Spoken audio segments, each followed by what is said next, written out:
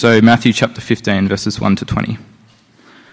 Then some Pharisees and teachers of the law came to Jesus from Jerusalem and asked, "Why do your disciples break the tradition of the elders?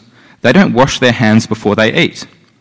Jesus replied, "And why do you break the command of God for the sake of your tradition?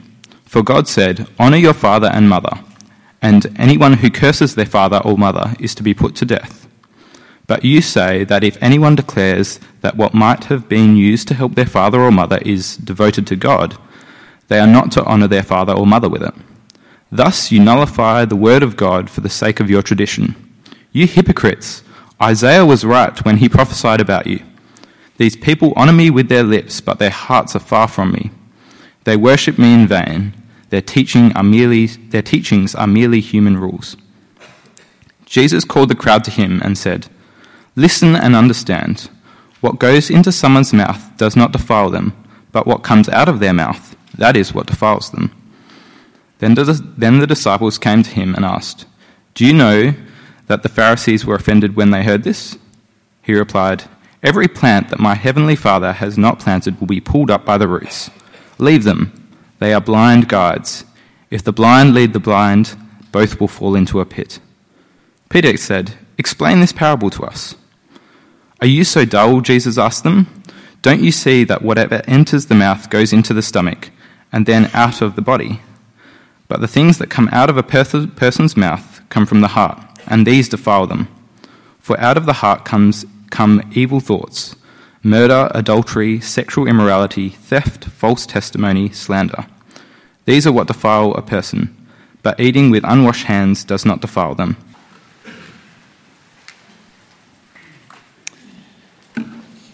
Hi everyone. Now I've got PowerPoint, but it's a little bit washed out, so that's better. Yeah, great, thank you. If we've not met, my name is Mike. Joseph mentioned at the start that St. Matt's has 6 congregations. I'm the minister of one that meets in the morning. But it's really great to be with you here now. We're going through Matthew 15. It'd be really great if you've got it open in front of you as we go through.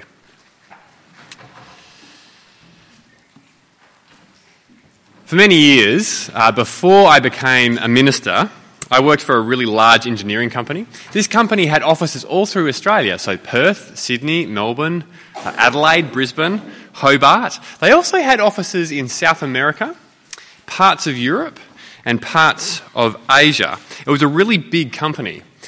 One day, the guy that started that company, the guy whose name is on the building, flew into Perth for a meeting. And frighteningly, I had to attend this meeting. On one hand, I was like super excited. This is the top guy. You know, his name is on the building. On the other hand, I was really nervous. Like, what happens if in the meeting, if he asks me a question and I don't know what to say? What happens if in front of everybody he asks me some really technical engineering question that I don't know how to answer? Then, as the meeting is starting and it gets underway, in front of everybody, he looks at me and his mouth starts to move and he starts asking me a question. And as the question is coming out, I'm thinking to myself, "Oh, if I can answer this, I'm going to look great. This is going to be really good for my career." But on the other hand, if I stuff this up, I'm going to look pretty stupid. So on one hand, I'm feeling super excited. On the other hand, I'm feeling like I need to find a bathroom. And in front of everyone, he starts to ask this question that comes out. "Hello," he says, "what's your name?" And as soon as he asks it, I'm thinking in my head, "Yeah, I reckon I've got this." Now, you can understand my emotions, right? My kind of nerves, my anxiety, my excitement as the top guy kind of visits for a meeting. Well, as this story in Matthew's Gospel opens, I suspect that's how Jesus' disciples are probably feeling.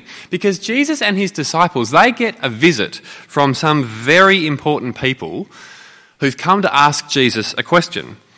Look at who comes for a meeting with Jesus in verse 1. Verse 1, "Then some Pharisees and teachers of the law came to Jesus from Jerusalem." Now, the Pharisees and teachers of the law, they are like the highest management of the Jewish religious system. These guys are the most important religious leaders of Jesus' day, and they've come from Jerusalem, the most important religious city for Jews. They've come from Jerusalem to ask Jesus a question. So here's a map. This doesn't seem to be clicking too well. Here's a map. Did that work? Oh, good. Here's a map of first century Palestine. Now, Jerusalem, the religious city that the leaders have come from, is down here. Galilee, where Jesus is right up the top. And so these religious leaders, they have walked over 100 kilometres to get here. Now, there's no buses, there's no trains, so that journey probably took them a couple of days in the heat. And all of that to ask Jesus one question. So this has got to be a really important question. And so Jesus' disciples, they're probably feeling like I was when that top guy at the company flew in for this meeting. Maybe the disciples are thinking, wow, these really important religious leaders from the most important religious city, they've come here to ask our teacher something. What are they going to ask our teacher? Maybe they'll ask him how he does his miracles. Maybe they'll ask some really important and deep spiritual question. You can kind of imagine the disciples saying to the important religious leaders, come and meet Jesus. Jesus, may I introduce to you the Pharisees and teachers of the law. They've come all the way from Jerusalem, Jesus, to ask you a question. And then the lead Pharisee kind of clears his throat and steps forward and says, Jesus, we've come to ask you, why don't your disciples wash their hands before they eat? What? I mean, it sounds like something my mum would ask me if I ever started a religious movement. That's nice, dear, but why don't your followers wash their hands before supper? I mean, this seems like such an unimportant question. But it can't be unimportant. These guys, they have travelled for over 100 kilometres to ask this question. This question can't just be about hygiene or food safety laws. The question, actually, it's really about Jesus breaking what they call the tradition of the elders. So look at verse 2. Here's the question. Look at how they phrase it. Why do your disciples break the tradition of the elders? They don't wash their hands before they eat. So the religious leaders, they are upset that Jesus' disciples are breaking the tradition of the elders by not washing their hands before they eat. Now, what's the tradition of the elders? And why is it so important to them? Well, the tradition of the elders were all of the rules that the religious leaders added to God's command to help people work out how to live out what God had said. So, for example, God had said to his people Israel that you should have one day each week where you rest and you don't do any work. But what counts as work? If you decide to shave, is that work? If you decide to go to the gym and work on your health, does that count as work? If you want to just move the table in your house, does that count as work? So the religious leaders, to be helpful, made a bunch of rules about what did and did not actually count as work. That's the tradition of the elders. It's all these man-made rules that were designed to help make sure you never actually broke one of God's commands. You can think of it this way. Imagine God's commands are like a cliff, and breaking God's laws are like walking off the edge of a cliff.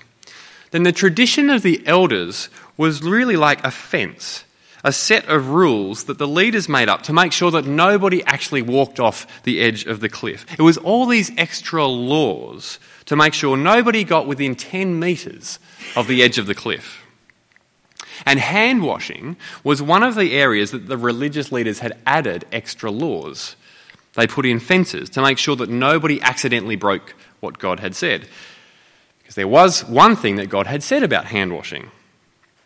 Priests who worked in the temple had to wash their hands before they performed certain religious rituals. Now, that was nothing to do with hygiene. It was to kind of symbolise the moral cleanliness or the moral purity that priests needed before coming to and serving God.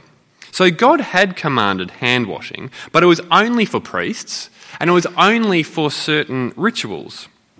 But to make sure that nobody ever got within 10 metres of breaking that command, the religious leaders expanded it over time They actually made a rule that every person should wash their hands before every meal, whether they were priest or not. So can you see how they've put in a fence to make sure that nobody gets within 10 metres of ever breaking God's command? So when the religious leaders come all the way from Jerusalem down to Galilee, this is what they're asking Jesus about.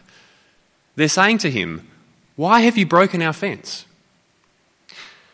Now, this is no small question for the religious leaders. In fact, you kind of sense, don't you, that this isn't even really a question. It's a flat-out an accusation. The most important religious leaders of Jesus' day have travelled all this way to pick a fight with Jesus. They are accusing him of something. They're accusing him of breaking the tradition of the elders, of breaking the fence that the religious leaders have put up to make sure that nobody actually breaks God's commands. That's what's going on in this passage. It's an accusation. Jesus is being accused of breaking the religious leaders' rules.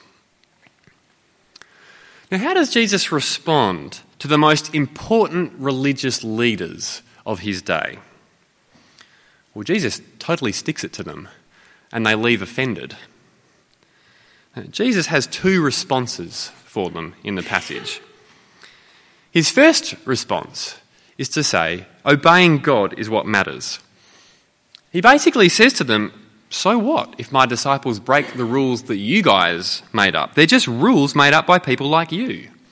You guys, on the other hand, actually break God's commands. Look at his first response in verse 3.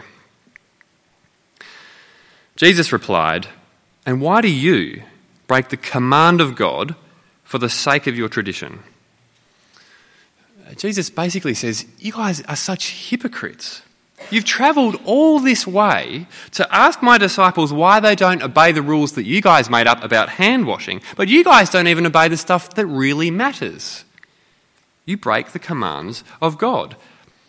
Even worse, says Jesus to these religious leaders, you guys break the command of God for the sake of obeying the own rules that you made up. And then Jesus gives them an illustration of exactly how the religious leaders use the tradition of the elders, the rules they've made up, to actually justify breaking God's command. The example there is in verse 4. Look at verse 4. Here's something that God commanded them. For God said, "Honour your father and mother, and anyone who curses their father and mother is to be put to death." So God commands people to honour their parents. So when you're a teenager, that might look like obeying them. When you're in your 20s, that might look like spending time with them. When you're in your 50s, that might look like financially supporting them. But that's what God has said to his people. Honour your parents. If you want to think of it in terms of our illustration, that's the cliff. Honour your parents. And then Jesus tries to show them that the rules they have made up actually allows them to justify disobeying what God has said about honour your parents. So here's the fence they've set up. Look at the fence in verse 5. But you say that if anyone declares that what might have been used to help their father or mother is devoted to God, they're not to honour their father or mother with it. So the religious leaders had actually made up a rule, a fence, to govern financial gifts to God. The rule was that if you decided to devote some money to God, then that money could not be used for anything else in the meantime.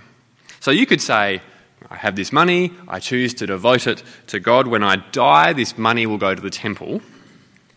So if you had elderly parents who needed financial care, you could actually say, well, yes, Mum and Dad, I see that you're financially struggling, and yes, I do actually have money that I could help you out with, just like God commanded, but actually I can't do that. I can't spend it on you. I've devoted that money to God, and the tradition of the elders says that now that money cannot be used for anything else. I cannot use it to honour my parents. See, Jesus' point is you could actually use a rule that the religious leaders had made up to actually justify breaking what God had said about honouring your parents. Or you can think of it this way. The fence which the religious leaders have built has actually been built over the edge of the cliff. So you can stay within the fence, you can stay within the rules that the religious leaders made, but you could actually walk off the cliff. You could actually break God's commands. Now, I know that seems like a kind of far-out illustration, which doesn't have a lot of reference to us, and maybe you're thinking, well, that kind of stuff just doesn't happen today. It might have happened many, many years ago. Actually, it does happen today. It happens quite a bit. In fact, it's happened in my own life. I want to share with you an illustration from my own life to show you how I actually used a rule that my church gave me when I was 21 to actually justify breaking what God had said without even realising what I was doing. The rule that I used to justify breaking kind of what God had said was this. Here's the rule. You must have a quiet time to start your day. I became a Christian at the age of 21, and people at my church who loved me, who wanted to really see me grow in the Lord, said this to me.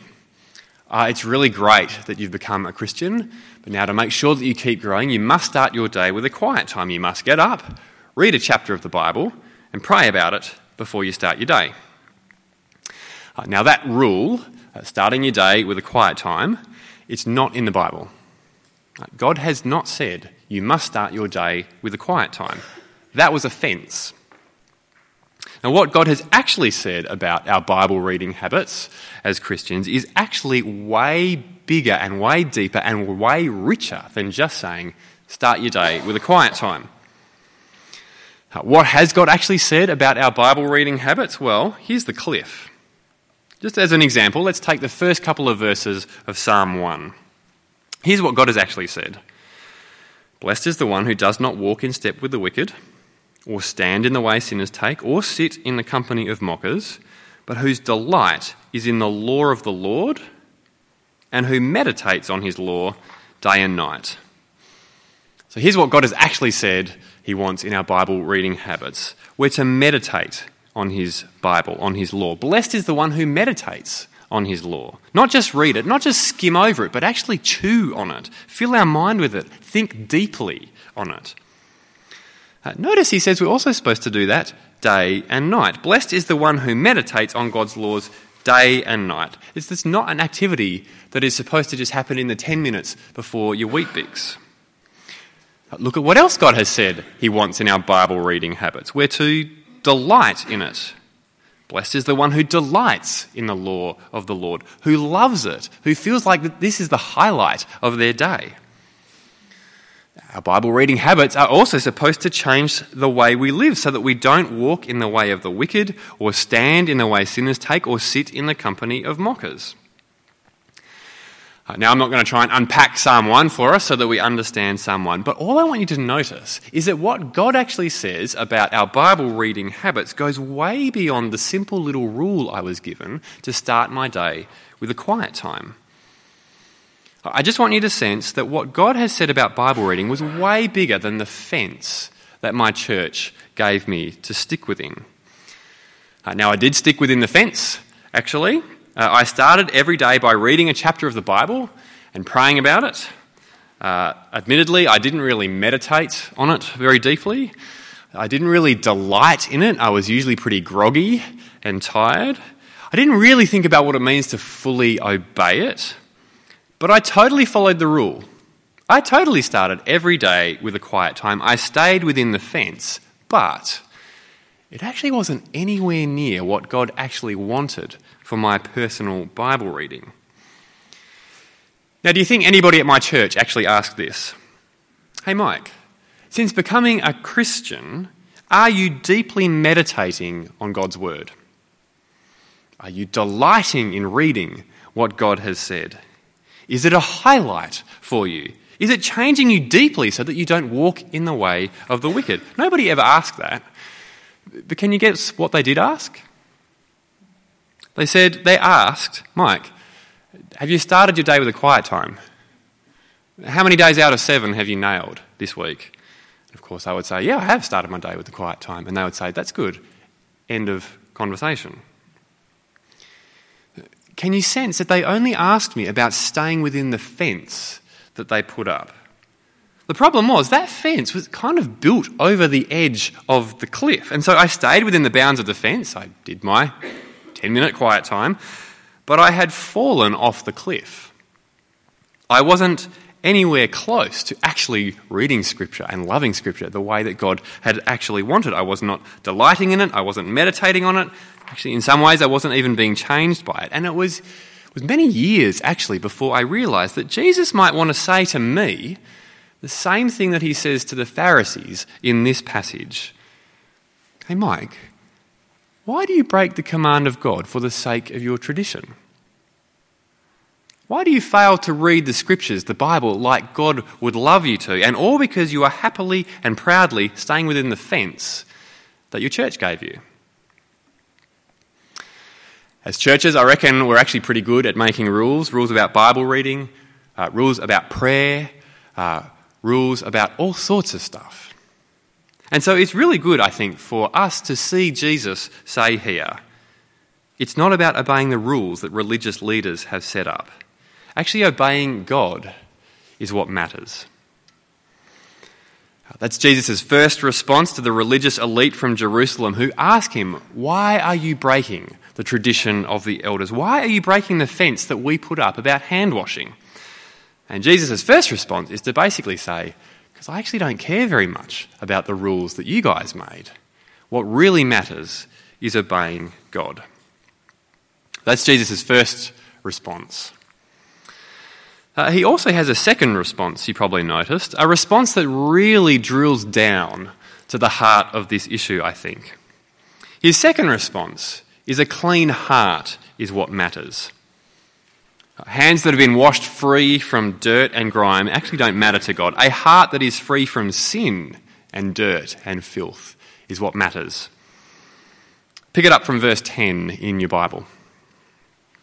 Verse 10. Jesus called the crowd to him and said, listen and understand. What goes into someone's mouth doesn't defile them, but what comes out of their mouth, that is what defiles them. Now, his disciples just don't understand what he means, and so they ask for clarification, and Jesus explains this further. Pick it up from verse 17. Don't you see that whatever enters the mouth goes into the stomach and then out of the body? But the things that come out of a person's mouth comes from the heart, and these defile them. For out of the heart come evil thoughts, murder, adultery, sexual immorality, theft, false testimony, slander. These are what defile a person. But eating with unwashed hands does not defile them. In other words, Jesus kind of says to them, so what if my disciples eat with unwashed hands? If they eat a bit of dirt, how can that possibly defile them in God's sight? The dirt goes into their mouth and into their body and then out again. What goes into the mouth cannot possibly defile them in God's sight. Jesus says it's kind of the opposite. Actually, what comes out of their mouth defiles them. Because when things like slander or lying come out of their mouth, it shows the sin, the dirt that's actually in their heart. And that defiles them. Because external actions like murder or theft or lying, they come from something in here. Murder comes from anger in our heart. Theft from jealousy. Adultery comes from lust in our heart. And Jesus is saying that things like external washing of hands or any kind of outward appearance of purity, it actually doesn't fix this. It doesn't fix the dirt in our hearts. Jesus is saying that the problem is actually in our hearts. Now let me just take a moment to prove to you that actually we all instinctively know that Jesus is right when he says the problem is in our hearts.